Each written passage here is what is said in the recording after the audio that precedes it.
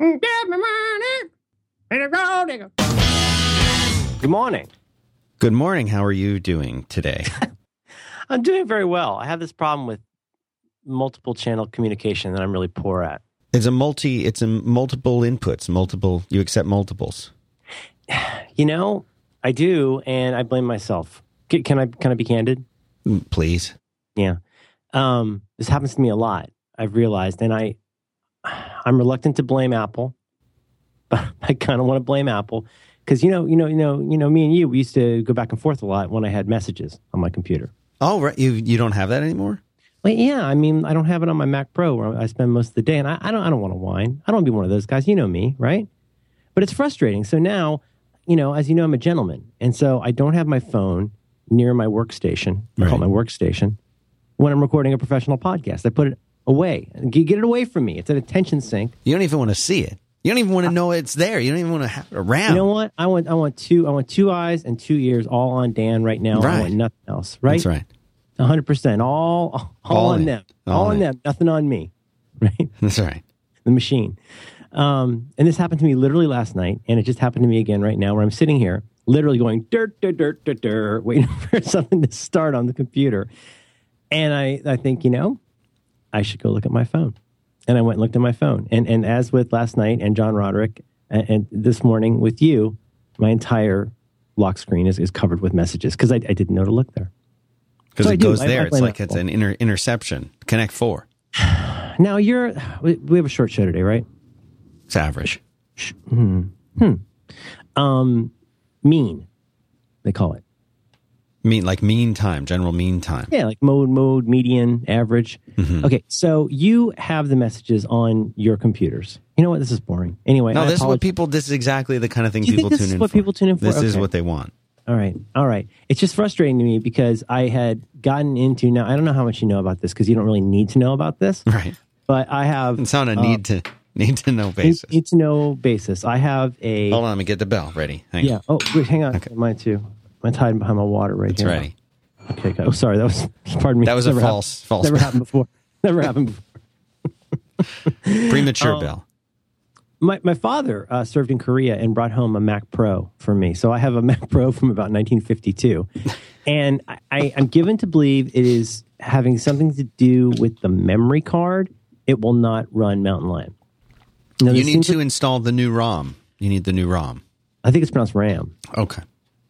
Is that like Dieter? Dieter ROM. My pills. You're saying I need a new ROM. Is that something I can do?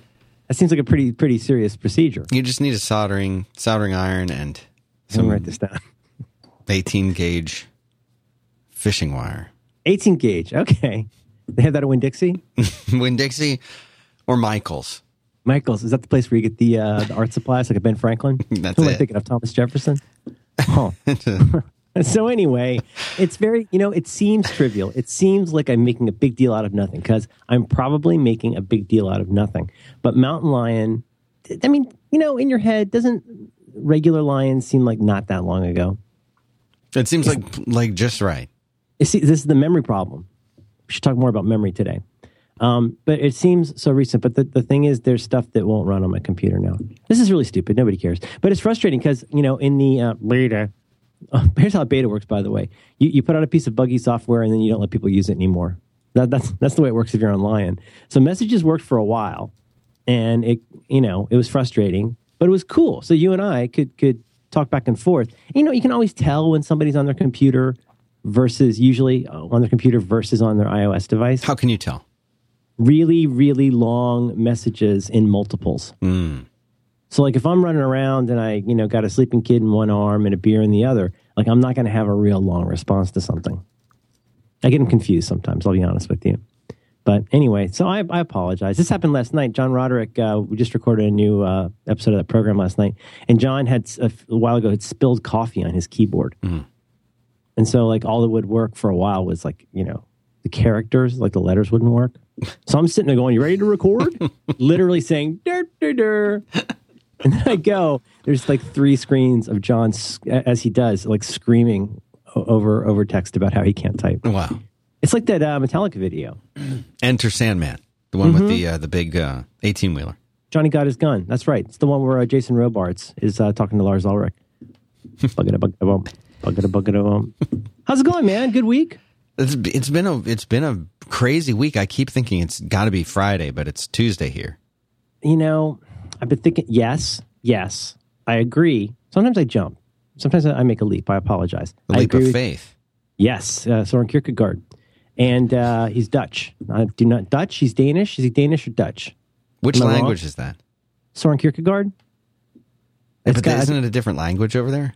Oh, yeah, I think they speak Danish. Yeah.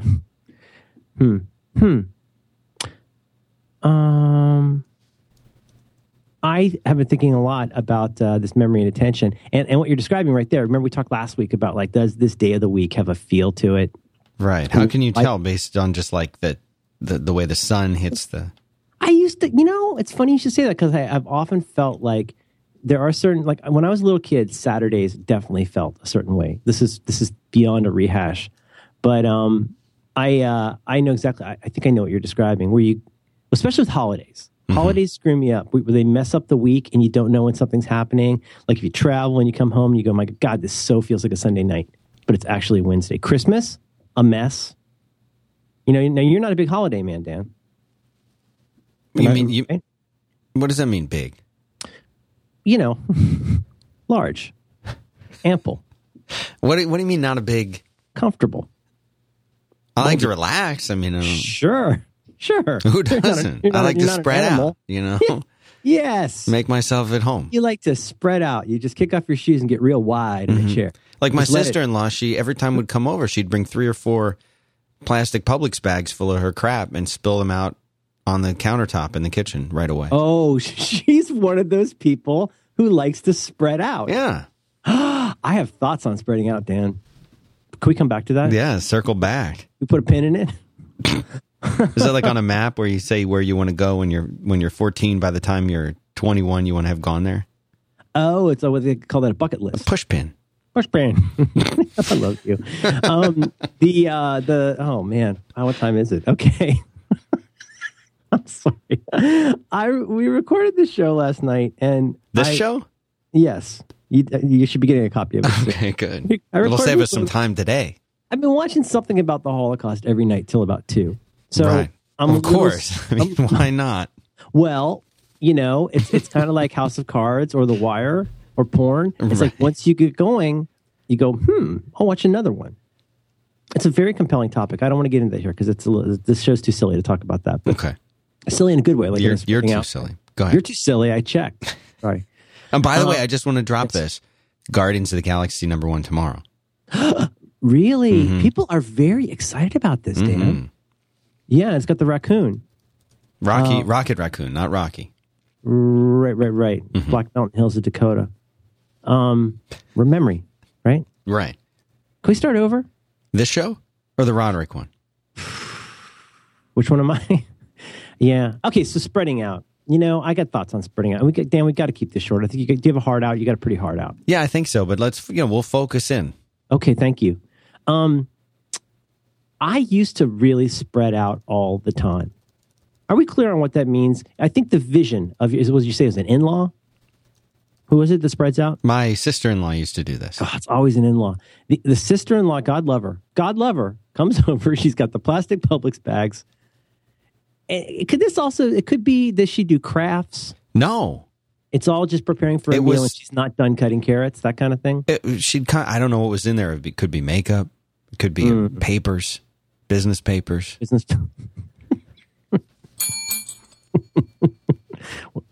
Or the Credence. I don't know. It just seemed like every time she'd come over, there'd be all this stuff. My grandmother was like that. My list making, I come by that honestly, as they say. My grandmother was an inveterate list maker. She would make lists, and then she had lists of her lists that she would have to keep updated. I've told you this, all done in that creepy Greg shorthand. Mm-hmm. Real creepy to watch. My grandmother was a spreader outer. She cooked mostly involving Campbell's soups, and she never had everything completely prepared. So she would bring her crafts, she would bring her macrame, she would bring her mushroom casserole over, like bags and bags and bags, and then she'd spread out. Now, spreading out to me, somebody shows up. I think we're a little off topic here. Somebody shows up. They got lots of stuff, which is not in itself a bad thing. But then they start taking everything out of bags. Is that what she would do? It would wind up all over the house. And then she'd stay, and I'd be like, why is this all over the house? If anyone's going to make a mess around here, it's going to be me. And it's not, yes, yes, but B, it won't be you, because that's not how you roll. But used to, not anymore. I don't believe that for a minute. Were you ever untidy? Untidy, yes. As a kid? Oh, yeah, especially as a kid. Oh, you should have seen my room. Whew. Oh, can you tell me a little about it? Yeah, everything was everywhere. I was very, I'd get out one thing, I'd start working on that thing. And then it's not like I would get distracted, because I know some people, they start on one thing, then they get distracted and they go to the next thing and they don't really realize that they left the other thing. It's not like that at all. I would do something and I'd think, well, I'm done doing this now, but I think I'll probably want to come back to that later. So I would leave it there and I would go to the next thing. And after a couple days of that, your whole room is just, everything's everywhere, for every toy, every Lego, every, Dungeons and Dragons book. TRS-80 color computers. Oh, come on. Come on. Now you're pandering. No, this is true.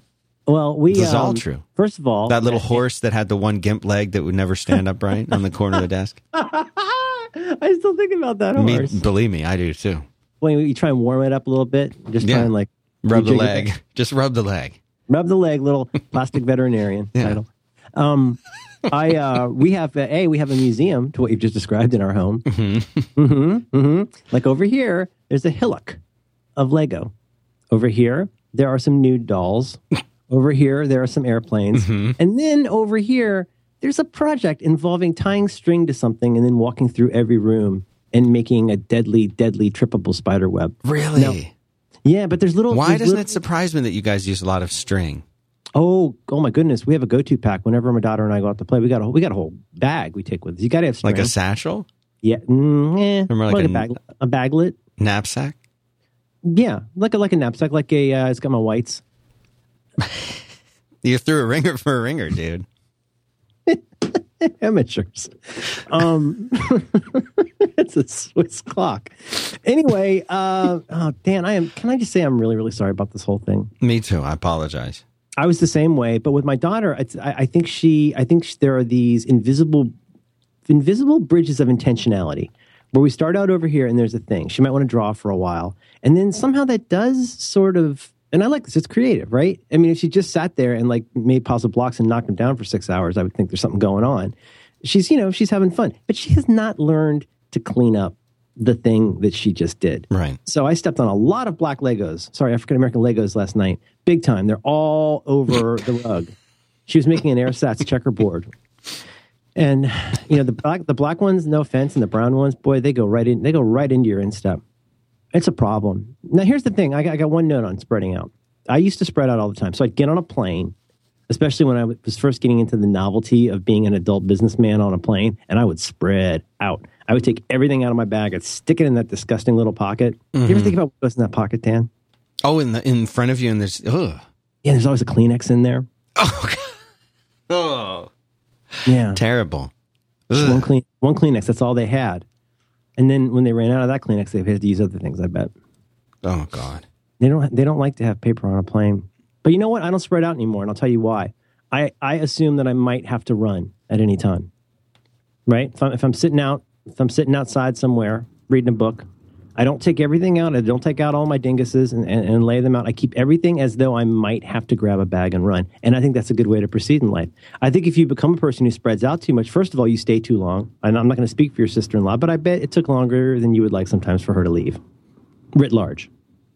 Don't say anything. Okay. But right? Kind of? Mm-hmm. I think spreading out's a bad idea. We got a hard out today, don't we? Probably. Yeah. Can I tell you about something I like? Yes, that would be refreshing. Are you okay? I'm doing great. Yeah. Did you eat? No lunch yet. Oh, dude, I'm so sorry. No, I mean, it's only 12:45. Yeah.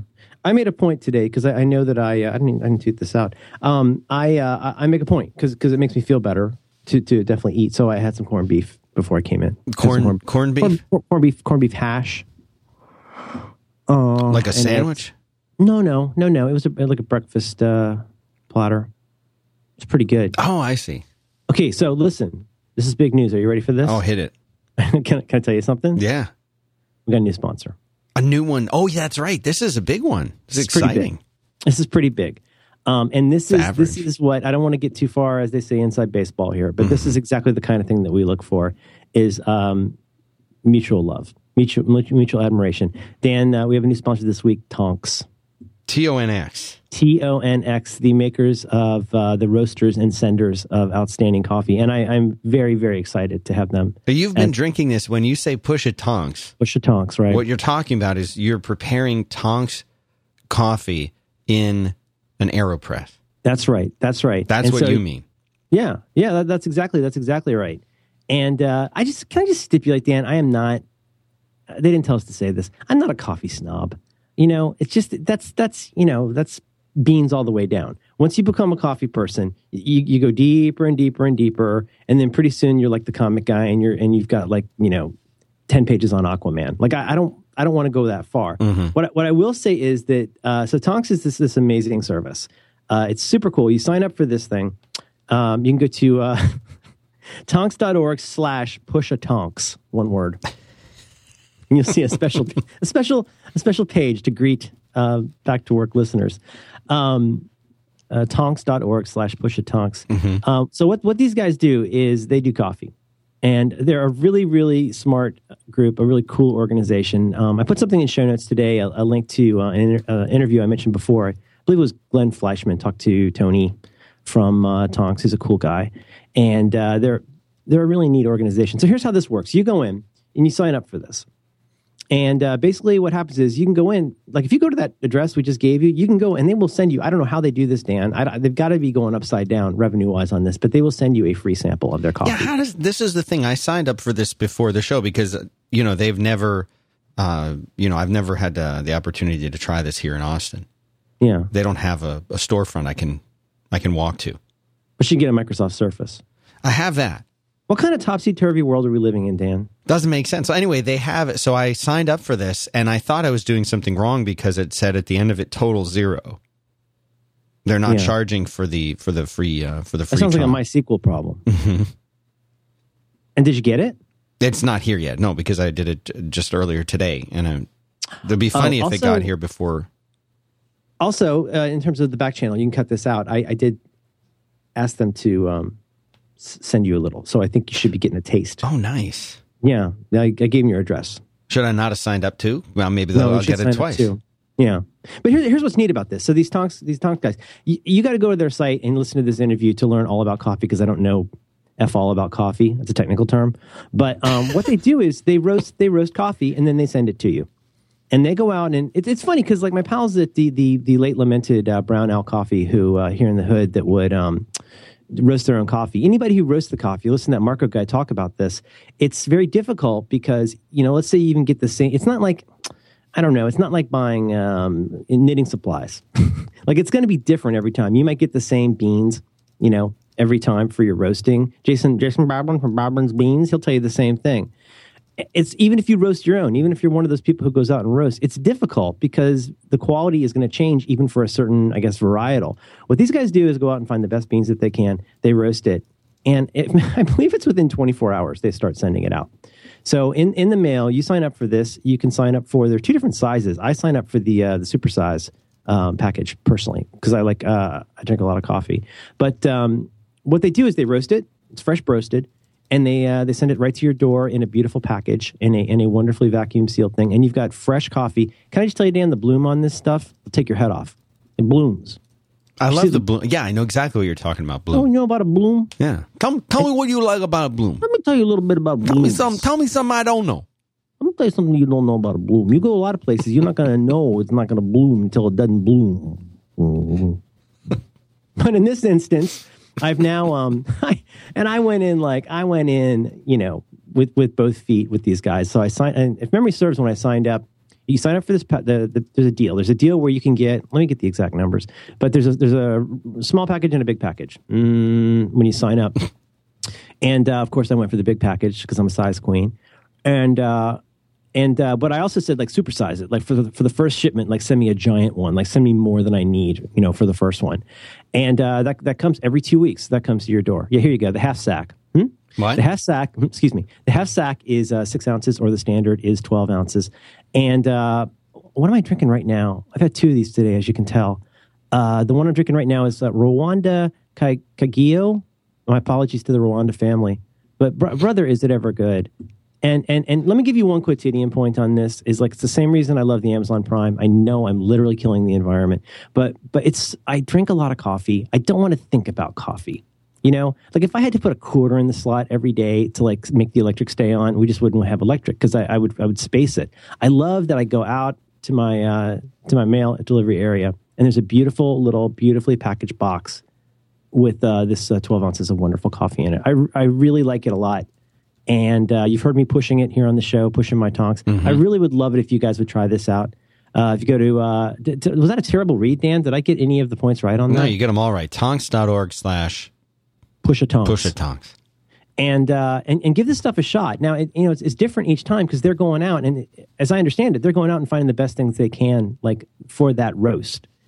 And they're real sensible. In that interview with Glenn, you can tell they actually kind of address the whole like coffee obsession issue, and how what a deep dive you can do on different methods and so forth.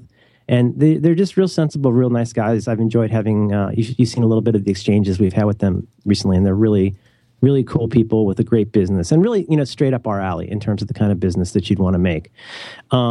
So please go to tonks.org/push-a-tonks. And Dan, I feel bad even saying this, because these guys are so nice. You know what? Get the free trial. Try it. You know what? We'll go get the free one. I think if you're really cool, you would go and hit the heck yes and get the standard 12-ounce bag. But get the sample. It's enough to, I think I made a couple AeroPresses out of it, and was sufficiently impressed to sign up. Mm-hmm. Also, there's that nice element of surprise. You know what I mean? It's going to be different every time. I like that. So did you literally sign up? I did. Oh, that's awesome. So anyway, we're really, as I said to Tony and our friends there, it's really exciting for us to get to work with people. Like, it's not often in the world of professional podcasting that you like literally go and not precisely beg, but you go and say, you know what, it'd be so cool because we really, really like what you do. Mm-hmm. And that's what happened here, and it worked out. So they're supporting the show. They make a great product. Please check out tonks.org/push-a-tonks. And our thanks to Tony and Marcus and crew and everybody at Tonks for supporting 5x5 and Back to Work. Whew. Every other week. What does that mean, every other? Well, that's when they send it. Oh, we right. Got to go fast here, Dan. Sure. Boy, speaking of businesses, Dan, I know that we got a little bit of FU here. I know this has gone around widely. I know you have seen this many, many times. But because of the nature of our program and the things that we discuss, there's something we must discuss. What, the Iron Man 3 trailer? Oh, yeah. So Gwenny's officially another Iron Man now? I guess so. I've got a comic where she's Iron Man. It's pretty good. I like it. I'm into it. Yeah, me too. Pepper Potts? Boy, I have a lot of problems with the way a lot of people draw Pepper Potts, but I love the way Gwyneth Paltrow draws her. Mm-hmm. The freckles are critical. That's right.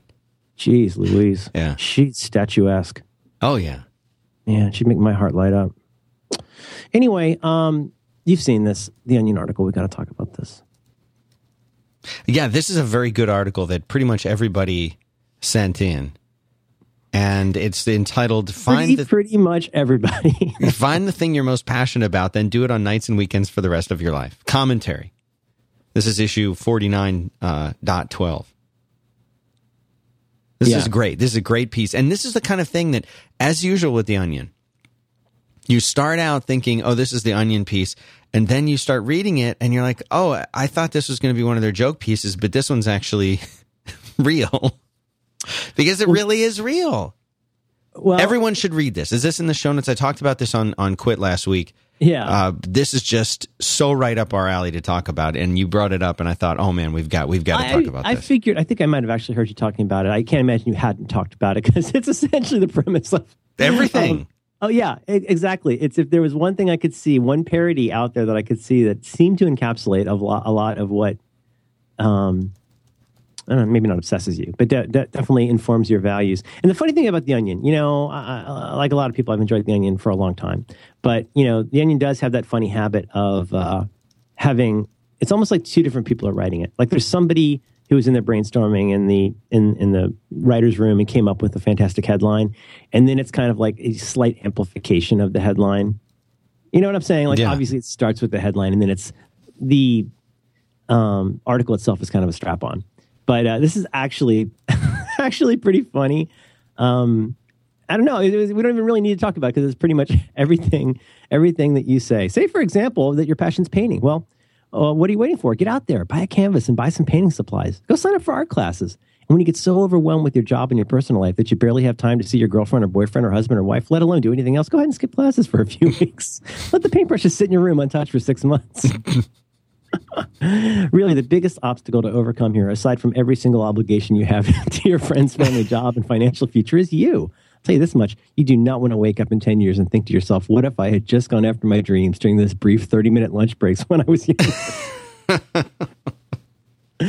Anything else to say on that? Because I don't know. It hits in there. I mean, really, and this is something that it's the frustration of real life. It's the frustration of saying, I may not really get to do that thing that I think is really fun and cool, because doing that means that I would have to do it at the times when I'm here. Can I read another piece of this? Yeah. Tell me. Before you get started, though, you need to find one interest or activity that truly fulfills you in ways nothing else can. Then really immerse yourself in it for a few fleeting moments after an exhausting 10-hour day at a desk job and an excruciating 65-minute commute home. During nights when all you really want to do is lie down and shut your eyes for a few precious hours before you have to drag yourself out of bed for work the next morning. Or on weekends when your friends want to hang out and you're dying to just lie on your couch and watch TV because you're too fatigued to even think straight. These are the times when you need to do what you enjoy most in life. And it's sad, but like, that's true, right? I mean, who hasn't felt that way? Who listening to this show hasn't felt that way? And it's true, and it's a conundrum. It really is a conundrum. And actually, I will say, I don't want to eat off your plate over on the Friday show. No, please. No, if I may, first time plater. It would be, especially given the amount of time, people love that program, and I know you've gotten a big audience and people really dig the show. It might be fun to return to that here at some point and talk about it. And at the risk of rehashing, it'd be a good chance to cross promote your program. So just saying. But also, I would love to talk to you about that and return to that with the wisdom of time and the opportunity to talk to people about that, knowing when it's time to do what. Again, I apologize. I know that's the whole premise of the show. To quit. But or like, how do you know when it's time? Yeah. Isn't that it's kind of a funny theme that comes up a lot on here. How do you make that? There's a leap somewhere along the way, a leap of faith, as you and Kierkegaard say. There's somewhere along the way where there's, what's the word? Something becomes almost intolerable. I can't think of another word for it. And that intolerable thing might be, I think, for most people who are reacting, what LRH calls the reactive mind. Most people who are reacting, reading a lot about Scientology. I can tell what's going on there. Yeah, like I'm an operating thesis. I can't really get into it. Great. Now I'm going to get followed. Like in real life. Oh my God, it's so creepy. So creepy. If I'm not watching Holocaust things, I'm watching Scientology. Insufferable. Insufferability in some ways could be intolerability. Mm-hmm. I think most people who are looking backwards would say, I can't tolerate this job anymore. On any number of levels, even if you're a grown up, even not if you're like not a whiny little bitch like me, cut that up. But you know what I mean? Where I sit around going, man, I didn't get what I wanted. And that's so me. That's been so me so many times, as you know. But like that's the like, that's very low tone level, as LRH would say. You're operating at a pretty low level to just be reacting to the past and going, I don't have any prospect for what to do next when I'm just going to quit. Like when you kind of agree, like that's kind of a boneheaded thing to do. Yeah, that's not the right thing to do. Yeah, I mean, that's pure emotion driving what you're doing. Mm-hmm. But even if you get to that more grown-up level, let's say you're somebody like you who is very in demand for a certain kind of skill. Look at our friends who are doing things like, I'm meeting more and more people who are, well, for a while, I've been meeting people who do, iOS development, but increasing people like that Anna, that does the frequency with Mike. She does a lot of like responsive design stuff. These people are very busy. They're very in demand, right? They can, as they say, name their price. The difference between me wanting to quit a job because Dave got more lamps than me and somebody else going, well, you know what? This is closer to home and I get paid a little bit more and I like the work. That's expressed in both cases as leaving one thing to do another thing, but the reasoning behind that is so completely different. But it comes back to the same issue of knowing when it's time and knowing what the intolerable thing is you're trying to address and whether making that leap will actually lead to something more tolerable. Do you know what I mean? Mm-hmm.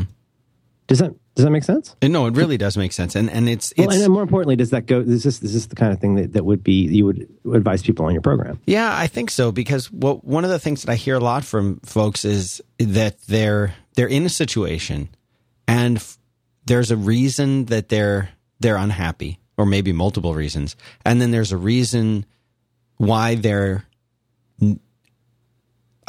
for some reason not ready or haven't felt ready to make a change. And that change isn't always, like you're saying, it's not always, I'm going to quit and do something else. It might be, I want to talk to my boss, or I want to raise, or I really don't like the responsibilities that I have because I'm doing twice the work of my colleagues, that kind of thing. How do you redefine what you're doing or change what you're doing, and maybe try that, and then if you can't, leave? There are some people who are so fed up. They've been in, like one guy was in academia for years and years and years, and he's just like, I this isn't going to change. This is the way it is. I've put in the time. I've tried to make the changes, but if I walk away, I'm going to lose my tenure. Mm-hmm. Well, you want tenure in something that you're not happy in? Well, maybe, because then it's supposed to get better. And these are the things, and sometimes people just need to take a step back, and they can't always do it on their own, That's so funny, because that is at once totally understandable and totally wackadoodle. Mm-hmm. Because absolutely you say like, sunk cost fallacy, right?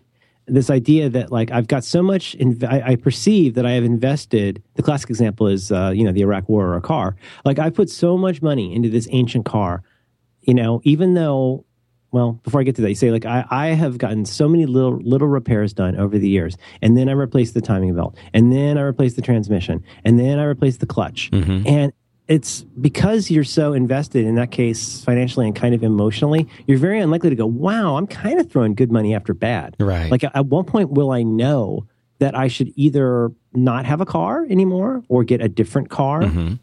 You know what I mean? But so that tenure thing is really understandable. But on the other level, like, so what is it you want? You want a place of total security inside of a job that you despise? Right. That's a little facile, it but doesn't that's make kind of what sense. you're shooting for. Yeah. Maybe we should talk about this instead of memory. This is pretty good. No, we can talk about whatever. I would talk about both. We're time constrained, Dan. We got a hard out. Wow. Huh. Hey, you want to tell me about something you like? Do you know anything? If I were looking for, some kind of a fully hosted web. Did I tell you we hung out with Little Ryan? No, tell me about it. What did you? No, wait, really? Yeah, he was here for South by Southwest. This happened. It really happened. Yeah, we met him at picked him up from the IHOP. He was in the IHOP parking lot. Has he got a suite there? I'm not sure what he was doing there. We were driving to pick him up, and he said, "Well, I'm in the IHOP parking lot. Just pick me up here." That sounds really sketchy. Yeah, and it was really far from. He smelled of lingonberries. It was far from South by, and it was far from where his hotel was. I don't know what he was doing there. We picked him up. We drove to. We ate dinner at what is this place called that he liked? Oh, the Salty Bone. No, no, it wasn't barbecue. No, the Reluctant Lick. It'll come back to me. Covered in sauce. Foreign and domestic. And we had a nice meal with him and hung out, and it was great to see him. He's changed a lot, though, and I'm not just. Did he get the children's plate? Did he get the chicken fingers? He got they have a chicken nugget platter. Oh, it comes with apple slices. Mm-hmm. It has the apple slices. He loves his apple slices. He does, and he ate them all up. And I told him no dessert unless you eat all the apple slices. In the Clean Plate Club. All the meat. No, so we saw him and talked to him. It was wonderful to get to see him. He has changed a lot. His hair is very long now, and he's looks like he's been in the sun a lot. Really? Mm-hmm. Do you feel like you can still talk to him and find common interests, or is it like how it is? Like, are we growing apart? Well, we might be growing apart. When they grow up, they need you, but they need you for different things. And he's going to want to go to the mall and have a malted and play Galaga. Mm-hmm. Is that Where is he in that right now? And with that hair, I mean, does that put you off? The hair was very off-putting. It was shocking at first. It's shocking, and I almost didn't know that it was him. And I feel like I can still see my little boy in there, but things have just anyway. This is my role with him right now, and I accept that. I promised myself I wouldn't cry. Squarespace is where he works, by the way. And Squarespace is everything you need to make a website. They're fully hosted. You go there and you log in, you create an account. It starts out free. And you can build a site. You can import the content from your existing blog or website. You can completely customize their already pre-built responsive templates to do and work exactly the way that you want them to. Merlin, here's what I want you to do. Yes. This is a site that I picked randomly when I was looking over Squarespace sites. This is just a random one.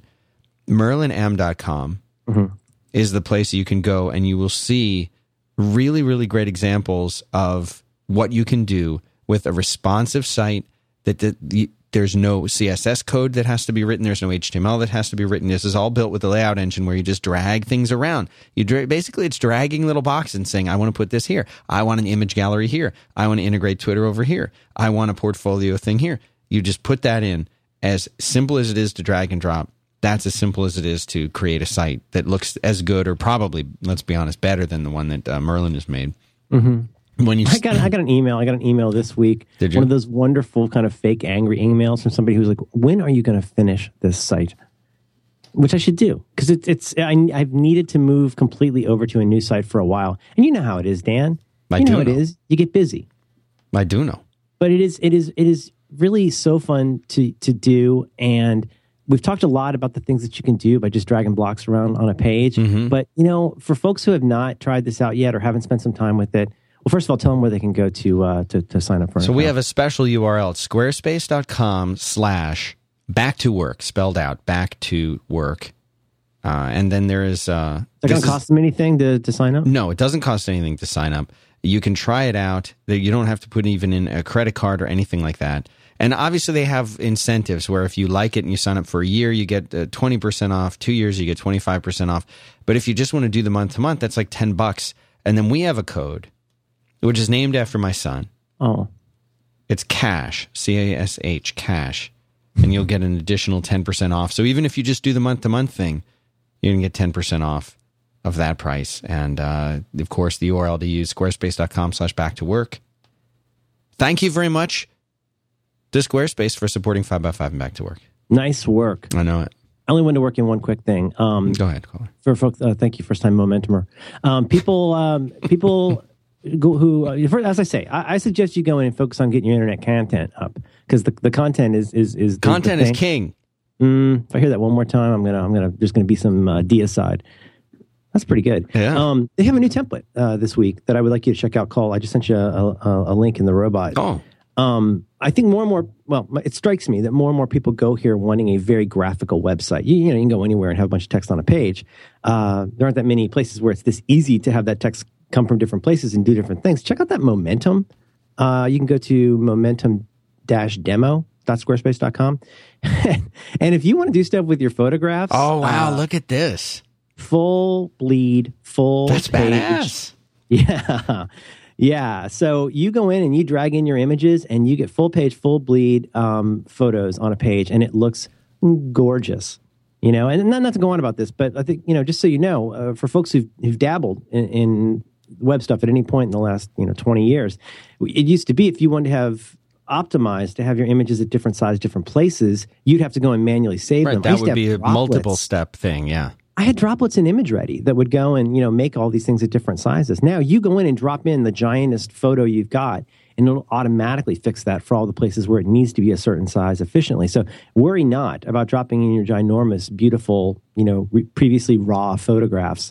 But anyway, Momentum. They're coming out with these new ones all the time. They've got, it seems that, I don't follow this, 10 times a day, but it seems they've been going in two very interesting directions. They've got great looking blog and journal kind of stuff, but they've been doing a lot more with like business friendly templates and it seems to me, very heavily focused on having a gallery. So yeah, it's your gallery. You own it. Thanks to Squarespace for supporting 505 Back to Work. Sorry about that.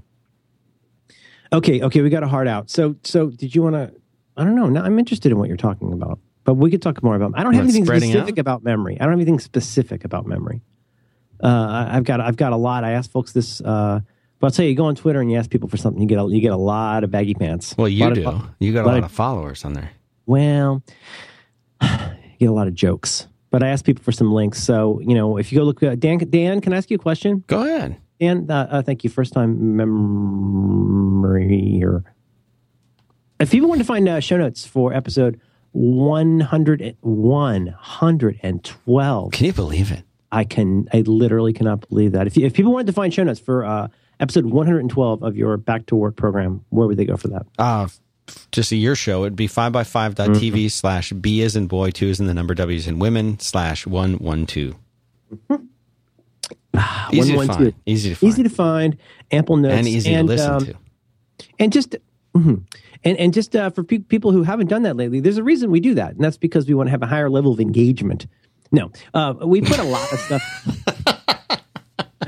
Can I explain something to you about building your brand? If you want to build your brand, you have to increase your level of engagement. I met Gary Vaynerchuk, by the way. Well, he talks fast. Yeah, he does. Like didn't you sell something to him? I mean, are we talking about that? Oh, well, I don't know. You hadn't met him before? No, I mean, I sell stuff from time to time. So isn't he? He's a very charismatic guy. No, I sold him. Dan Cederholm and I, the designer who created Dribbble. Prior to that, we had created the little wine. This is before Twitter and everything, right? Or was Twitter around? Oh yeah, this is a while back. We made this little wine social network site for people they could put in their little. This is the wine bottles I have, their tasting notes, all that kind of stuff. And, of course, that fit in well with what Gary was doing back then. But it had a social media component. Yeah, it was the first social network for wine geeks, basically. Who would have thought wine could be social? I know. Well, we made it social. So anyway, we built that, and then we had some offers to buy it and acquire it, and Gary's one. But I'd never met the guy in person. I was struck. Thunderstruck? Yeah. I met him at at South by Southwest. Yeah, right? he said, I got 15 minutes, and I ran over to his hotel, and we talked he sent you six one-line emails in that. He was about 7 minutes late, and so we had about 8 minutes, and it was a great 8 minutes. Yeah, he's a very charismatic guy. Yeah, he's rapid. RABID? Very nice guy. Pill organizers. Anyway, here's the thing though. If you go to the show notes, I don't mean to, be flogging this, but Dan has added a feature to his CMS that I think is I won't say overdue, but it's nice to have it now, which is that when you go and look at show notes, if you go to 5by5.tv /B2W/112, once this show is live, we now have annotations for all of the links. So when we add a link to the page, it's no longer, let's take it as read. There's going to be a lot of stuff in here that's going to seem real weird because look at Daddy's brain. But there's annotations. There's usually a little pull quote for each link. Mm-hmm. We can attribute things to people when they've told us about it. Right. I think it's a handsome feature, Dan. It works well because of the newsletter thing. You want me to turn that on? Did you approve that? Oh, and I went to the guy. Oh, I did. I totally approved it. So we have a newsletter thing now that's not the same as the other newsletter that we've done. Yeah, how do people sign up for that? How do people sign up for the per show newsletter? By the time that this show is out, you will be able to go to 5by5.tv /B2W/newsletter. It's also going to be linked to in the right-hand side on the website in the show notes. On the right-hand side of that, it'll just say newsletter. It'll have a little newspaper logo thing.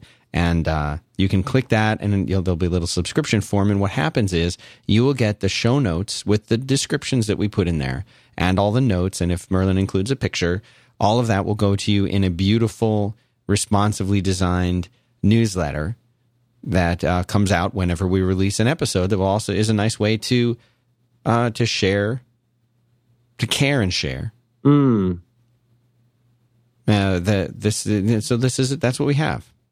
Well, yes. I recommend people sign up for it because you sent me a sample of that, and it was real pretty. And you said I want a way that they can link to the iTunes, and so I have had them add that in, and that'll be. That was on the DL. But yeah, I figure there should be a way. Why a DL? It was a great enhancement. I feel kind of weird asking people to do that.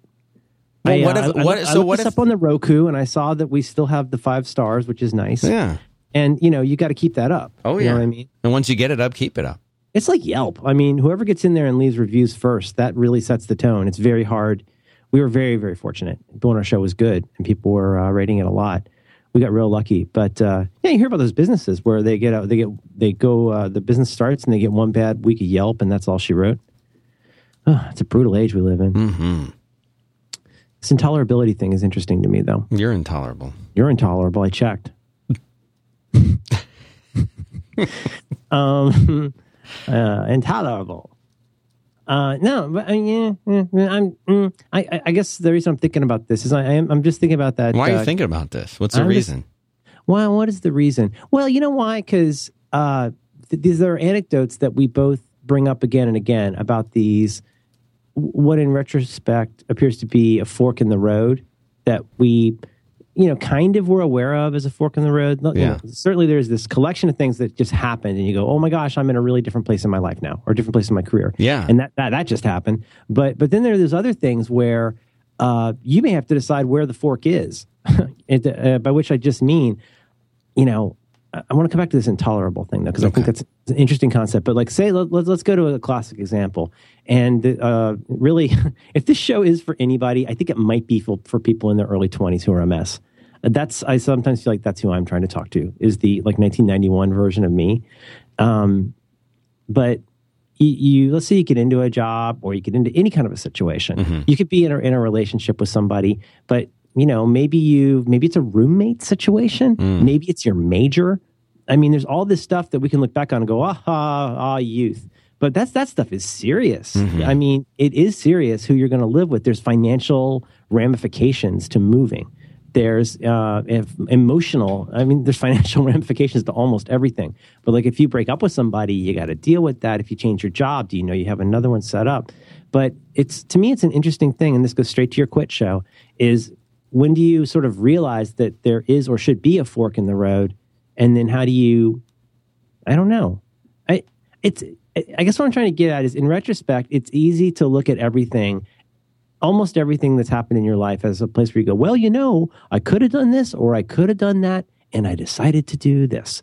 And then most of the time we say, and it turned out great because I made the right decision. Or you say, or it turned out terrible because I made the wrong decision. Right. But I guess I'm curious about how you start feeling that internal boil starting to roll, where that something's heating up inside of you, and you go, something's got to give here. I'm getting a tickle that something is not right, and so how do I even know to start looking for what my options are? Because what I'm trying to get at, 3 moves from here, is that one kind of thinking where you're reacting to how you feel now emotionally and dealing with how you may potentially have felt harmed in the past. Yeah. I think that is a way to make a terrible decision if you're not thinking about it, right? And if you actually sit down and sort of depose somebody on why they're making a change, a lot of the time it is almost merely because of them feeling bad or feeling aggrieved. I'm not trying to be reductive, but do you know what I mean? I'm going to quit this job because my boss is a tool. Yeah. Or I got passed over for this raise. I've done as much undermining of people as I can, and I'm wondering about how you think about that, as opposed to I've sat back, I've taken 2 steps back. I'm trying to be a little bit more clear-eyed about this, thinking about what my true options are.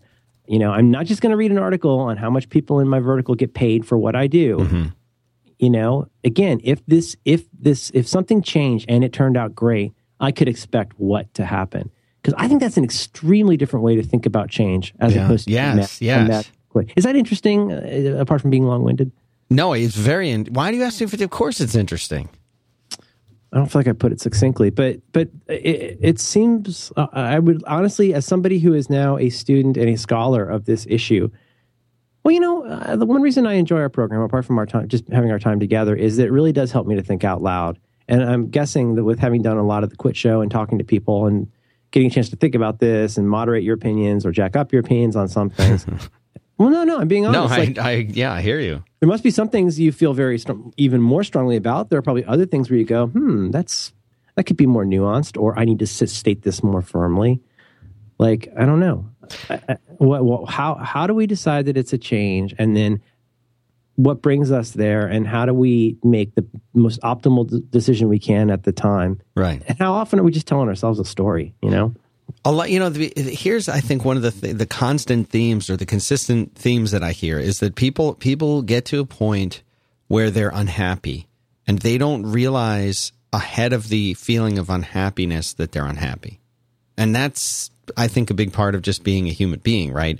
But they don't feel like they don't realize they're unhappy when they're starting to feel that they're unhappy. They realize that they're unhappy when they're ready to pull their hair out and run out of the door.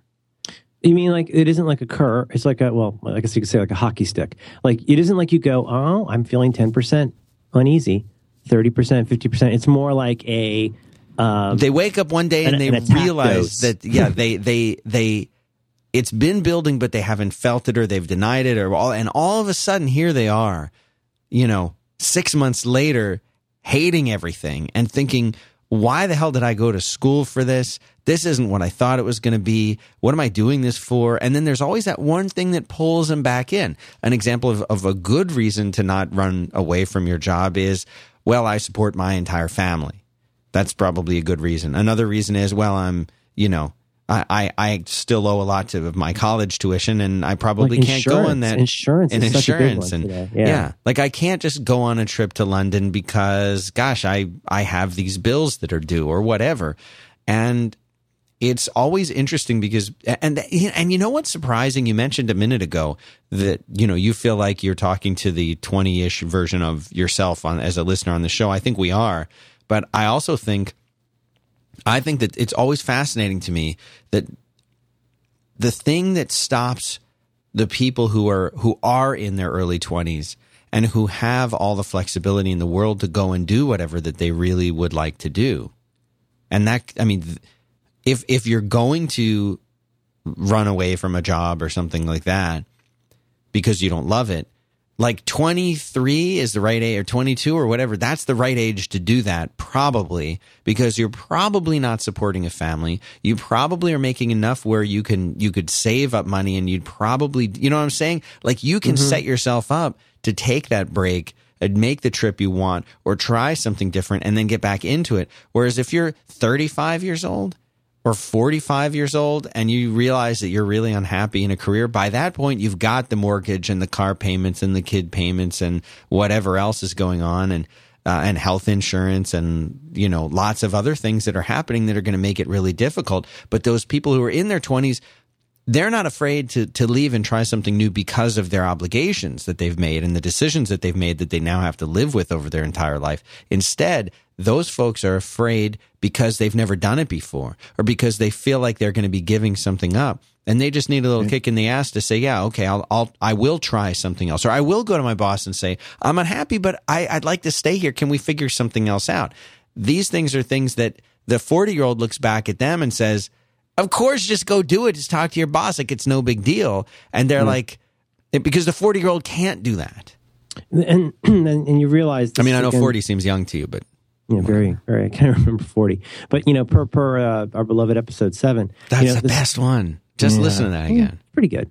The stakes feel this, I'm not trying to be dismissive. The stakes are high. They feel high because they are high, but they're not as high as they seem. Stakes are always high. Yeah. You could get hit by a bus any day, but you got me thinking about something now, where we say, okay, we're 40 or older, let's, for the sake of argument. And you look back and you say, oh my gosh, you're 23. I wish I had, so on and so forth. Mm-hmm. Well, I didn't, maybe you did, but most of us didn't. And it's easy to look back now. And it isn't really even about that person who's 23. What, as with so much advice and so much of our existential storytelling, again, I think I talked about this with Brett on his Systematic podcast a while back, but by the way, his latest one, I got to put this in notes. His latest one with Rob Porgy is really good.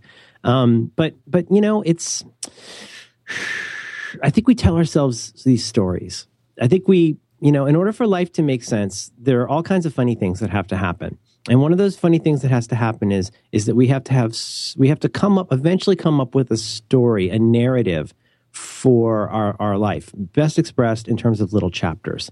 So I've got little chapters, little funny stories I tell on here. I couldn't tell those little funny stories unless I thought that they had something like a beginning, a middle, and an end. Mm-hmm. And the thing is, they overlap or whatever, but we're able to talk about our lives because we've found some narrative through line that lets us package that into something that says something about us. Mm-hmm. And I just have to think that for the human mind, it's like like I said so many times, sometimes it's the most creative people who procrastinate a lot, because a creative person can come up with the biggest reasons why the big world's going to fall on them if they do this thing wrong, for example. Mm-hmm. But it's in the service of saying, like, and it's just, again, to just piggyback on what you're saying, we look back and we go like, okay, you're 23. Hey, listen, seriously, you're gonna survive. Again, back to more with the Kierkegaard. Like, you're gonna survive whether you like it or not. This is the sickness unto death. You want to be consumed by your despair, but you can't be, and that makes you even more despairing. You know what I mean? You want to disappear into all of these options that just seem untenable, and you're so scared to have your first or maybe second major screw up. But here's the funny thing: somebody my age, somebody your age, being younger than me, much. So what you're saying, which I think is accurate, is like you have to take an honest accounting of like where you are when you're 23, 27, 30, whatever. And gosh, you don't want to overinflate that. But wow, it is really important to be open to change, right? It is really important when you're young to be open, keeping your eyes open.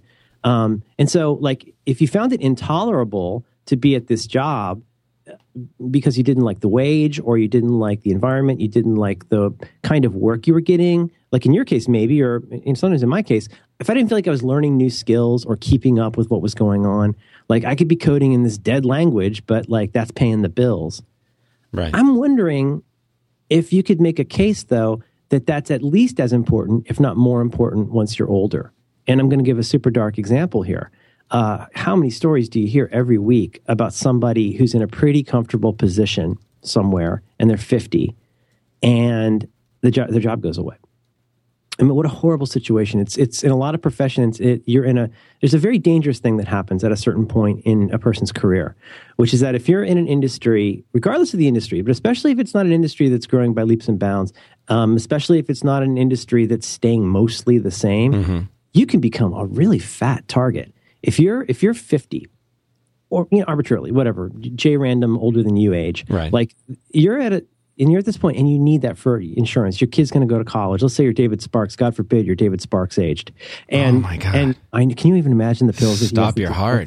Oh my God. I bet he's got a system. Yeah, I think he's probably got a pill system. But think about that. So I'm not making this leap well. But when you're 23, yeah, you should be thinking about that. You should have the presence of mind to wonder if there might be a better thing you should be doing. Not saying like, oh, I'm not getting to do my major and my boss doesn't let me go to lunch for 90 minutes. But more like, what little forks in the road should I be finding? I used to do this talk called Future-Proofing Your Passion. This idea of trying to find more than just this one angle on what you do, mm-hmm. Basically my college major part 2, like rather than that, can you find something deeper to the patterns about what you enjoy doing or love creating or the conditions under which you want to work? And how do you get in front of that? Future-proof, really future-resistant is a better word for it. But if you're 50 or whatever, boy, it seems to me that more than ever you have to be thinking about that. Oh, yeah. If you just close your eyes and think of England, that could be really problematic, right? Because mm-hmm. if that does go away, now that those stakes are higher, you're really going to notice it. Yeah. Oh, yeah. And just as maybe you're less likely to just quit a job because you had a bad day and your boss is a tool. But, in the fat target thing, just to close that thread, I've seen this happen with people I'm acquainted with. You see a company, let's say, and let's say you're in sales or you're in let's say maybe you're in marketing or even in development. You're in there. You've been there for a long time. You might even be one of the people who helped essentially create the company. And let's just throw some arbitrary numbers out. Let's say you started out at $20,000 a year, and then you did really great, so you made $30,000 a year. Then you stayed there for another 15 years, And now you're making, say, $70,000 a year, which is pretty good dough.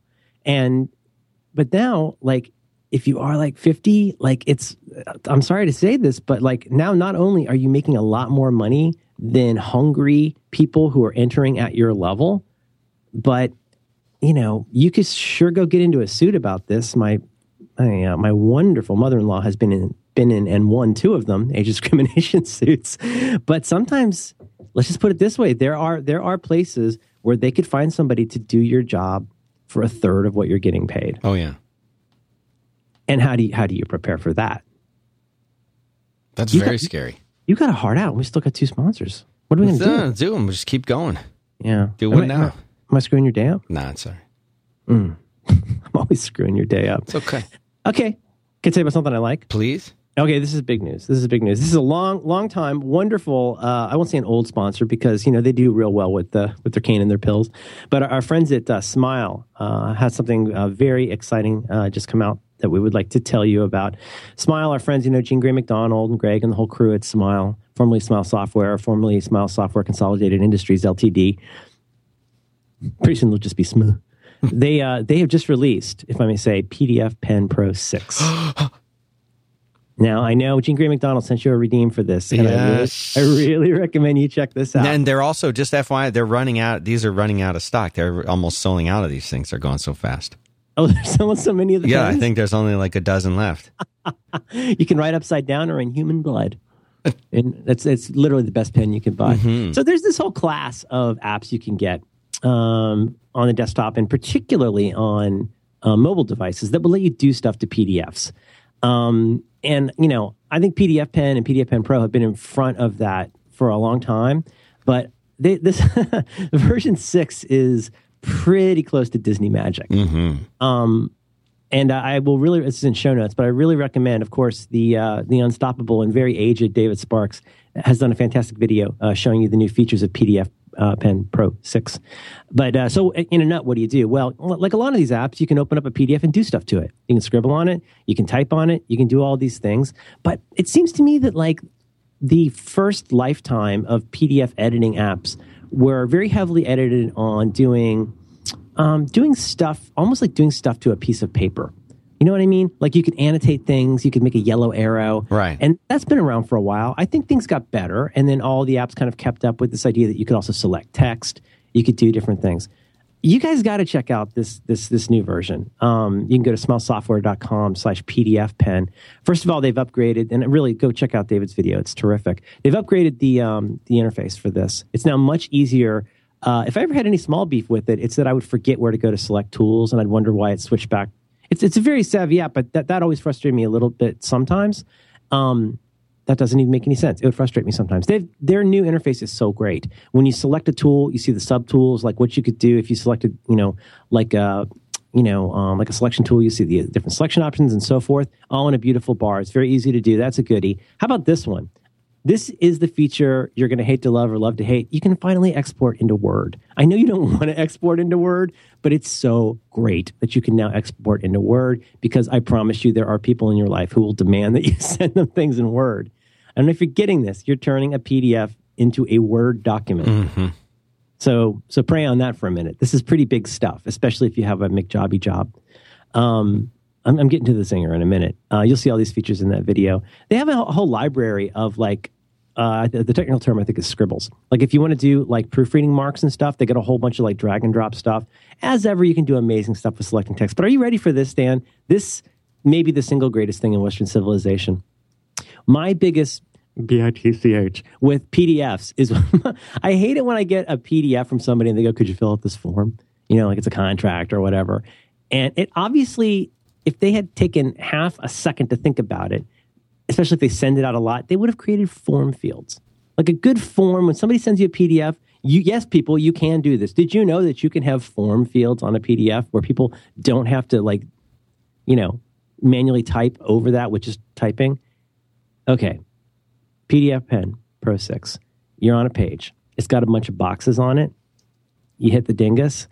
It scans through the page and finds everything that it's pretty sure is a form field or a checkbox. How does it know?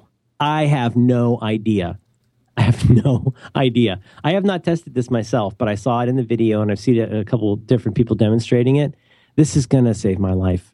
It's so, I mean, like, to me, PDFs were such a great advance over faxes, but like PDF is kind of the new fax in a lot of ways. Mm-hmm. It can be real frustrating to have to communicate with people in these things. But I guess what I'm trying to get at is that with this new version, they've made a huge leap forward into like making these truly interactive documents that make it easier for you. David even shows a demonstration where I have no idea how this works, but if you get a PDF that's all like, you know, not locked precisely, but like you can't do much with it, you can, it's not editable. You can take the PDF. I might be getting this slightly wrong, but I believe this is correct. You take the PDF, you export it as Word, and then bring it back into PDF Pen, and it's editable because it was a Word document. Pretty brilliant hacks. But all I'm saying is if you have to do anything with PDFs, you really need to look at this. It'll do iCloud syncing. I believe that's accurate. Is that not correct? You might need to get the App Store version. I do have the App Store version. That's what I have that I get. I don't know if it's required to do that, but that's the one that I always use. Well, then this is whenever I want to do a demo of one of the very rare apps where iCloud actually works, this is it. It is really bananas to make an edit of something on your Mac, glance over at your iPad and see that it's been updated on your iPad immediately. If you do anything on the go, this is an app to look at. We love these guys, and I really, let's talk about damning with faint praise. I don't love doing stuff with PDFs, but when I do, it's like a snow shovel, you know, or a handgun. You're so glad to have it when you need it, you know, in case you got to, like, you know, shoot a belt buckle off of somebody or something. But this is so great to have for those times when you have got to deal with PDFs. And brother, if you're in academics, if you're in law, if you have to do stuff with PDFs all day long, you really, really need to look at this. If you've got iOS devices apart from your Mac, you really, really need to look at this. And I really hope you will by going to smilesoftware.com/PDF pen. I don't think our usual... I think Jane. No, she says it's working. Let me make sure of that before I go into this. I think she's playing, doing girls coding rock guitar camp right Girls now. Night Out. She's she does all these different camp things. It's really cool. Let's see if the page is up. No, she says it'll be up. Yeah. No, she says it right there. Go look. But what you can very safely do to know that you will find this fantastic app that you really should get today. How do people not use this? It's weird to me. It is weird. It's, you know, like we were talking about, like you watch your relatives double click links and stuff like that. And it's just, it's so, you're like, give me that. You know, please, like, I know I'm a nerd. I know you think I'm strange and watch too many cartoons, but like, please, let me just show you this thing that can help you so much. And that's the people who listen to our show, the people who need things like this. And so for the cost of a dinner that you would enjoy with a friend, you will get this thing that can change your workflow considerably. You know, somebody like D Sparks or myself, like, we'll live in text files all day long. We'll do Markdown all day long. But brother, when you need to do something outside of that world, you want the sharpest knife that you can get.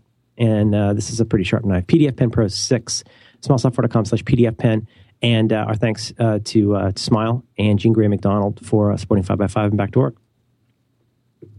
Did you know that? I didn't know this until I watched this video that David Sparks actually had some kind of like livestock, lawn care and livestock business.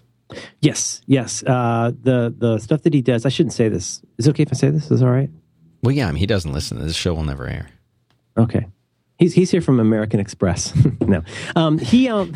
Gary Glenn Ross. Mitch and Murray. Mitch and Murray, I'm here from downtown. It means you are wanting. No, but you know, the whole law thing's kind of a front. They call it a front. David, quote unquote, practices quote unquote law, quote unquote, unquote unquote. But detecting really, form fields. Yeah. Isn't that crazy? Mostly farm animals. You know, different kinds, I think. Animal husbandry. Emus, torts. He's got heritage chickens, voir dire, Episcopalians, seed corn, really everything that you would go through getting your JD. Mm-hmm. Yeah, he's a good man. Mm-hmm. Oh, two funny things, just in passing, because we're running way over time. Two things. First of all, boy, this is awesome. David and our friend Eddie Smith, the wonderful Eddie Smith, have just put out a new MacSparky field guide on Markdown, and it is really, really good. Yeah, this is a tome. Man, David got this fast. He got the iBooks author, workflow, sell things fast. David has written real actual books made out of paper you can hold in your hand. But my gut is he's been much more successful pushing out these iBooks things, and it's amazing. He is really leveraging the medium, and he and Eddie did a fantastic job in this. If you hear us talking about Markdown, you're like, well, I don't know. Rob Corddry finally doing the Markdown. After years, we finally brought him around, and Rob's doing the Markdown. Strong-armed him. It's like when you get him in that police grip, and they're like, they immediately comply. Yeah, you make a chokehold, right? And you get him in the Prowler. Yeah. He actually mentioned on that episode with Brett that one of the episodes of Children's Hospital from last year was actually written in Markdown. He's looking at stuff like Fountain and Highland and all these different ways. No Fountain kidding. Fountain's pretty great, and Fountain is I guess what would you call it? A branch or a fork or a tree? It's a tree. It's a tree of Markdown for writing screenplays. Fork in the rear. That's one. So seriously, guys, it's in show notes. Please go check that out. My participation in this was extremely small. There's 2 short interviews that David did with me talking about how I use Markdown. What? Hang on a minute. Interview in a book? That's right. Audio. There's video. This is the beauty part. When you get one of these cool iBooks, it's got all this extra content in it, as you say. So please check that out. And the other thing is, in a couple days, I'll be doing my annual-ish visit to the Mac Power Users Program to talk about my workflow. So cool. It's a huge event, and Katie can barely even seem slightly interested when I'm on, but because it's real dorky. But we'll be talking about Evernote. We'll be talking about podcasting. We'll be talking about how the way that I work has changed since I got an iPad Mini, and just updates on how I do stuff with text and whatnot. It's nice. A pretty popular episode each year. It is my one. Just for those of you who knew me in a previous life, it is the one time each year. It's like the Sadie Hawkins Day of productivity for me. It's the one day where I say, okay, I'm going to do nothing but talk about tips and tricks and how I work. And this is basically, it's your Chuck E. Cheese. Yeah, that's right. Where a kid can be a kid. You can just be yourself. You can go there and just be yourself. You ever think about those tokens? Yes, I have. You ever really think about them? No, yes, I have. Yeah. Yes. And I've really thought about them, Dan. Here's what I do to kind of mitigate this. Okay. Whenever I go there with them, I'll go there and we'll go there like first thing in the morning. Fresh tokens. Because in my mind, like at a minimum, they've been sitting in there for like 12 hours. They're less touched. They're cool. And They've if there cooled are certain off. kinds of bacteria, the bacteria might have abated in that time. Something probably died because it's darker, it's colder, and there's less cheese. Less has touched them. If you were just to take a token and put it down in the dark for 12 hours, yes, most of what I'm worried about probably died. Here comes the email. No, I feel it. Do you feel it? This is the email about what we don't understand about contagion and disease. And how, yeah. I'm not going to touch that. The metastasizing, or what is the thing? Sir. What's the thing that's the flesh eater? You talking about the Ebola? No, the one that eats you, the flesh. Anyway, that one I think can live for 72 hours. So I don't know, but it feels like something. Well, can I just paint you a picture, Dan? It's 4:30. There's been parties all day. Children have been touching pizza and Robotron, and then they get the tokens in their hand. They shove them in. Mm-hmm. They go back through. They've been passed through the digestive system of Chuck E. Cheese. They come out. It's 5 o'clock, and you got a hot, cheesy token in your hand. Can you even think about? It makes you want to make a paddle out of paper towels and just lift the entire restaurant. Lock, stock, and barrel. Did you ever see that documentary about the guy who bought the? What's the other one? What's the one that's not Chuck E. Cheese? What's the other one? Toys R Us. Yeah, he bought the entire band and has it like set up in his house. What are you talking about? The monkey? What's the other one? Hey, listeners, hit me on the Twitter. What's it called? What's the name of the documentary? Or in the chat room. What are you talking about? Okay, so there's a guy who, like you would see Pizza Time Theater. Showbiz Pizza? Showbiz Pizza. That's what JXPX is saying. Yeah, I like that guy. I'm using his keyboard right now, rubbing tokens on it. But this guy basically went and bought the entire, like, that disturbing, like, wheezing, hissing, singing band of animals, and he has it, like, set up in his house. He's got, like, this little Pizza Time Theater or whatever that he's made in his house. It's a hell of a documentary. I'll find it for notes. We got to wrap this up. Moises is saying the Rockafire explosion. I never heard of that. Oh, I think that might be right. Yeah. And Cable Sasser had a whole thing about this. I apologize. We'll find this for notes. I've never been to that one. Yeah. Did they have that in Florida? Here it is. Yeah. Thank you to Jay Withy hitting on Showbiz Pizza Rockafire explosion. Oh God, this is gonna haunt my dreams. I don't like mechanical characters, Dan. I can barely stand Lincoln. You know what, at Disney? Yeah, and is it Ben Franklin that walks down the steps now? Oh, I don't know. It's like 20 years old now. You were hearing me talk. Billy Bob Broccoli, Looney Bird, Duke LaRue, Fats Geronimo. That's a laugh fest. Baggy pants, guys. I guess I'm interested in this idea though of where does the emotion come into this? Like if you make a decision about some perceived fork in the road from a totally emotional standpoint, it might turn out well, and you will eventually probably come up with a story about how it worked out okay. On the other end, can you be totally Spock and make a 100% logical decision? Well, not really. Like if you just sat down in a spreadsheet, as I have done, I'm a total spreadsheet nerd, and I can sit there and do the dollars and cents on something. I can even get in my 43 folders day was when I was really a mess about stuff. That's when you were Merlin Mann back in the... I remember that. Yes. Remember how I looked then? Yeah, I do. Handsome glasses. You had your hair done. I saw a picture of you recently. Yeah. Different. Oh, did you see that photo of me with JXPX? Yeah. Yeah, I was wearing shoots. Yeah. But I could do that. And there are times, especially when I was doing a lot more speaking stuff, for example, where I didn't trust my own intuition, or I had too much going on to trust my intuition. Let me put it that way. And so I would try to come up with this series of like ratings and heuristics to figure out, for example, this is so embarrassing. Like to figure out what to charge somebody for something, I would have like what I thought what my rack rate was, like what I thought it was worth. Was it out of the Bay Area? Was it out of California? And that got a certain weighted number assigned to it. And then I would say like whether I like working with the person and whether I thought they were a tool, like whether it was a nonprofit. This is so stupid, but this is an example of me trying to fight the idea of just emotion, because I might really, if I went with my emotions about a decision, I might totally lowball because I'm kind of bad with stuff like that. I might, you know what I mean? If I didn't trust my own emotions and decision making, like then I would try and be really logical, and I would start, shaving a yak to come up with this result where I would just end up going with my intuition anyway. I don't know where the balance is, but it seems to me there's something to this. And I guess I'm wondering if you tease this out on your show, is understanding why it is, what is the intolerable thing? And maybe there's the intolerable thing that makes you want to, as they say, quit. But what are you quitting for? What are you quitting toward? Right? I think it's one thing to say, I've been locked naked in a closet by a cult for 5 years and I'm ready for a change. That is certainly a great time to say, I don't know what my plan is, but I need to get out of here. Yeah. That's an extreme example of, I'm not sure what's going to come next, but I really need to get out of this. Yes, this happens with relationships. It certainly must happen with jobs. But like, boy, don't you wish there were more things that were that clear? Maybe not involving a closet. I don't think there's that many things where it's that clear. And I think the story we end up telling ourselves sometimes is we ended up reacting so emotionally to something and quitting or making the change. And then the story that we'll come up with was that turned out okay because of A, B, and C. But like, how do you get in front of that?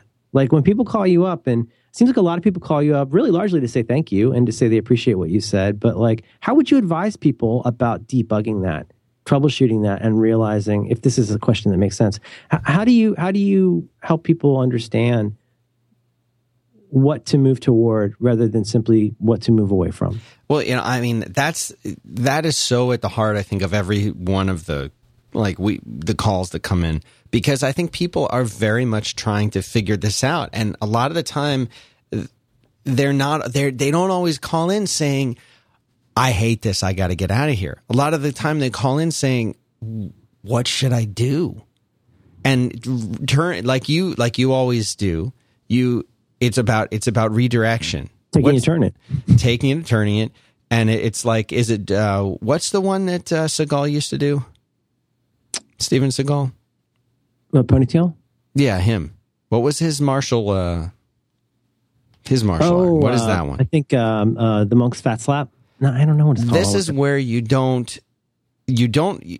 not really about hating people. It's simply about redirecting their energy. You mean like Aikido?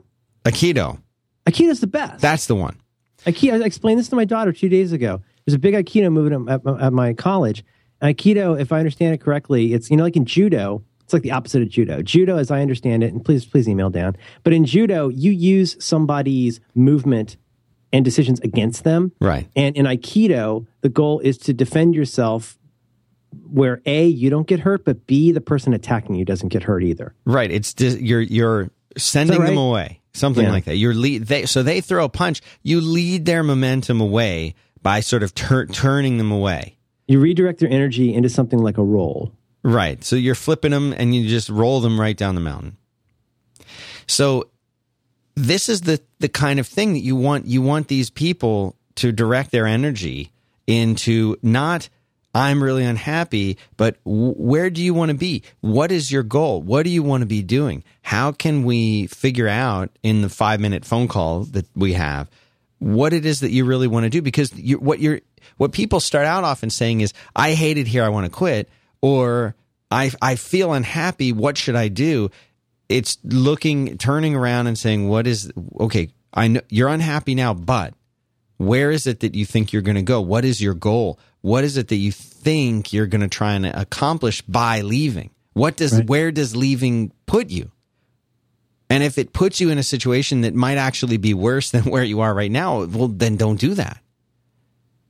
I should start taking a tally of how many people actually tell to leave, because the show's called Quit, and I think that actually puts people off a little bit. Well, and it's a little bit of I wouldn't say a misnomer, because it depends on who's calling and what you're talking about. Right. But I mean, it's just to make it really fruity. It isn't really. It's not about quitting your job so much as your attitude. That's right. That's pretty good. You want to use that? Yeah, I'm going to start using that. Right. But I mean, you got me. Can I use that? Is there a licensing? Yes. I will. Fee? This is my waiver. I will waive that. All right. Anything I got, it's yours. We should wrap this up probably. But yeah. Would you? I really going to twist your arm. Do you think you would want to maybe put 2 or 3 of your favorite episodes of the show into show notes? Oh, sure. I'd love to do that. Because you can annotate those now. I just added a note to the Aikido section with the Aikido section of Steven Seagal's Wikipedia page. Very cool. Because that's how I do. That's very right. This is a very, very obvious thing. And like so many things in life, it's the obvious that must be said. This is probably one of like Zeno's paradoxes. But, if you're going to leave this particular piece of space, you have to go inhabit another piece of space. You know what I mean? If you're on a plane, if you leave one seat, you can stand up for a while, but you better either get back into that seat or go find another one. Mm-hmm. You can't just stand on the plane. And I think this is something we internalize as we get older, but it is obvious. But if you don't get to go into some kind of limbo that's equivalent in existential satisfaction just because you leave something. Right. And, I guess you could say like, oh, I'm really burned out from this job. Maybe you're one of those extremely rare people that save some money, and you could say, okay, look, wasn't that you told me about this a long time ago? Didn't you tell me this? The friend of yours who would work really hard for a while and then travel for a while and then go back and work for a while. Yeah. Yep. Like maybe you can do that. I think that's certainly not the way that my brain and savings patterns have worked, but you certainly could do that. If you've got that flexibility, then you could say, you can go in like a gentleman and say, look, it's time for me to take one of my breaks. Maybe I'll come back and be refreshed, but I'm giving you, let's say, a month or 6 weeks, Boy, how different is that from going in and screaming and having some George Costanza moment, with your boss? Mm-hmm. Boy, nothing makes you less powerful than going in with something like, you think you're such a badass when you do that, but you're really such a dope when you do that. You've lost all power. At that point, when you take on to that level of emotion, you kind of lost it. But when you leave a job, you're either going to go to another job or you're not going to go to another job. Maybe you're going to go to the couch. Maybe you're going to go to a marathon of House of Cards. I prefer the English one. But it's worth thinking about, like, what is that other void that what are you going to walk into once you're out of there? We should return to this because this is good. This is a good one. But before we go, will you tell me about something that you like? Oh, yes, I can do that. That's fine. I got to tell you, Dan, can I ask you a question? Yeah. Hi. Yeah. Hi. Have you ever had trouble finding the proper images for your different sorts of tote bags or your web project? Hi. It's coming. It's all coming back to me. Hi. Have you had difficulty browsing white or brown colored objects on your iDevice? Before you answer, it's still all in there. It's just packaged up. It's just bottled up. You know what it is? I got it. You know what? Give me 2 more episodes and I'll be back. Hi. Hey, there he is. That's better. Hi. Can I ask you a question? You want to tell me about something you like called Shutterstock? Shutterstock.com. Shutterstock. They have 20 million stock photos. They have vectors. They have illustrations. They have video clips. They have everything that you could possibly need. So let's say you go and you build that site over on Squarespace, and now you're writing posts. And you know what you would like to do? You would like to have a beautiful image in that post. Or maybe you're building a website and you are crafting a brand new presence for yourself, for your brand. Whatever it is. Maybe you just have an iOS app and you want to have a cool background. You know these weather apps that always have cool backgrounds. Maybe you just need a picture of a hot air balloon. Whatever. You can go in there and you can create all of this stuff just by going to Shutterstock.com. Shutterstock.com has it all. Everything. Vectors. Logos. You know, they even have little icons and stuff like that you can use in your applications, your websites, and things like that. It's amazing. I'm gonna go. Well, you keep talking. I'm gonna go grab my iPad. I'm gonna literally do this Lightbox while you're talking. Do the thing, because what they have is they have an iPad app, and it's really, really beautiful. Yes, you can do all of this stuff on the website, no problem. Do it on the website, no problem. But if you have an iPad, it's a free app, and you create these things called Lightboxes, where you take the images or the vectors, the icons, whatever it is. You take those and you start organizing them and you categorize them. So Merlin can go there and he can create a beautiful Lightbox. Aikido. I just made one. I got Aikido pictures. Then he can make that and then he can share it. He can share it with me. And I can say, I like these 3 out of there. And then he can go and buy those. Mm-hmm. Or you can collaborate with other designers. You could show your client, here's the kind of imagery that I was thinking for this brochure that we're putting together. Whatever. It's a beautiful, beautiful system. And here's how it works. You sign up for a free account. It'll let you browse and organize Lightbox. You can do all of this stuff. You don't have to use a credit card, none of that nonsense. And then when you find the images that you want to purchase, you're ready to go. You're ready to say yes. Back to work 3. Back to work and then the number 3. 30% off. What? That's a lot. It's a lot of That's a lot of percent. This is so great. I just did a search on Aikido. And I pulled up, it comes with a beautiful page. I'll put these in show notes. Beautiful page full of images. And then it's all in like I don't know what you describe, almost like a mosaic. Like it's very easy to browse. I click on one of those images and I can then see, so maybe 2/3 of the, landscape is taken up by the image. And then on the right, you see similar images. So based on all these criteria, like are there figures in it? Is it black and white and so forth? You can click on similar images. Right? Because this is how your brain works, right? It's almost like, it's very much like mind mapping. You follow your nose. Here's what I love, though. You can click on keywords. And so I'm looking at these guys doing Aikido, and there's a butt ton, this is a technical term, of different keywords. Actions, adult, aggression, Aikido, arts, Asian authority, battle, belt, black, combative. I will click on combative. This is good. Start a new search with this keyword. And there it goes. And, oh boy, there's a lot of ladies in little tops with boxing gloves. Blue boxing gloves. I think that might be my new special thing. And I add those to the box. I think I'm out of room for special things, but I always open a new drawer. This is so terrific, and it works with the way my stupid brain operates. I am one of those people, I don't talk about it because it's embarrassing, but I love things like mind maps. I love things like outlining. I'm not the kind of person who could write something from beginning to end straight through. I've never written anything to the end, but I really love that idea of saying, it's almost like free association, right? And in this case, you can come up with ideas you didn't even know you had, all from the comfort of laying back with your iPad. I know I always talk about the iPad app because that's the way I like to use it. But seriously, guys, just go sign up. It's a free account. Am I wrong? It is totally free until you want to buy something. So you can spend all of your time browsing. You can be on there forever.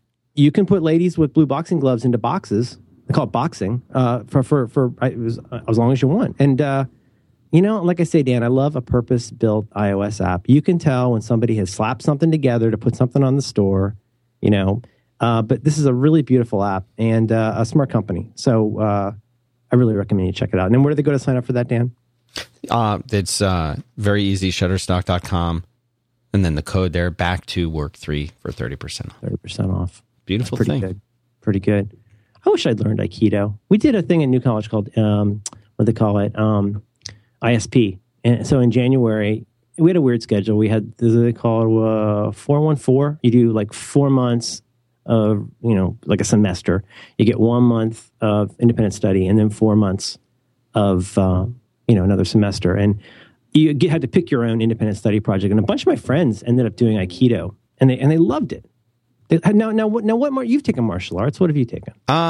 Judo for the longest time, and you took judo. Yeah, I had to. I had really? to. Because they kick sand in your face. The Charles Atlas problem. A lot of beaches in Florida, Dan. Charles Atlas. No, I'm going to catalog that. No, because I was not the biggest kid ever in class. I was pretty short, and low center of gravity works well with judo. I didn't like the idea of punching people. Yeah, Taekwondo is pretty mean. Yeah, it's very mean.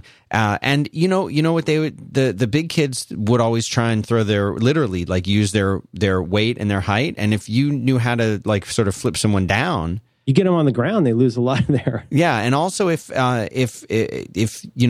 try and trip you, and if you know how to not to be tripped, tripping was very big, very popular when I was. Isn't judo kind of all about throws? It's more about throwing, but part of the throw is involves your feet, and if your feet in a certain position that it's harder for you to be flipped or thrown, and if somebody else is trying to push you over or trip you, if you know how to. You can be a short person, and a tall person can be flipped or something by you, I guess. I didn't do it for all that long. A lot of bullies are big, and they have not been tested that many times by an adversary who is not that afraid of them. You mean like in chess? Mm-hmm. Sure. Yeah, they haven't been castled or docked. Right. They haven't been queened. Wait, what are we talking about? Urban Dictionary. And yeah, I've been trying to teach my daughter that about above everything else, keep your center of gravity. Keep your feet together. And, you don't want to just be swinging. I've been showing her how to do a knife block, just because that seems like kind of a good one to start with. Mm-hmm. How long did you do judo? Not all that long. Did you ever have to use it? I mean... You ever take a bitch down? Did what I had to do. Let's put it that way. I mean, you don't start a fight. Did anybody ever come and roll you for your lunch money? Come at me, bro, and settle it? No.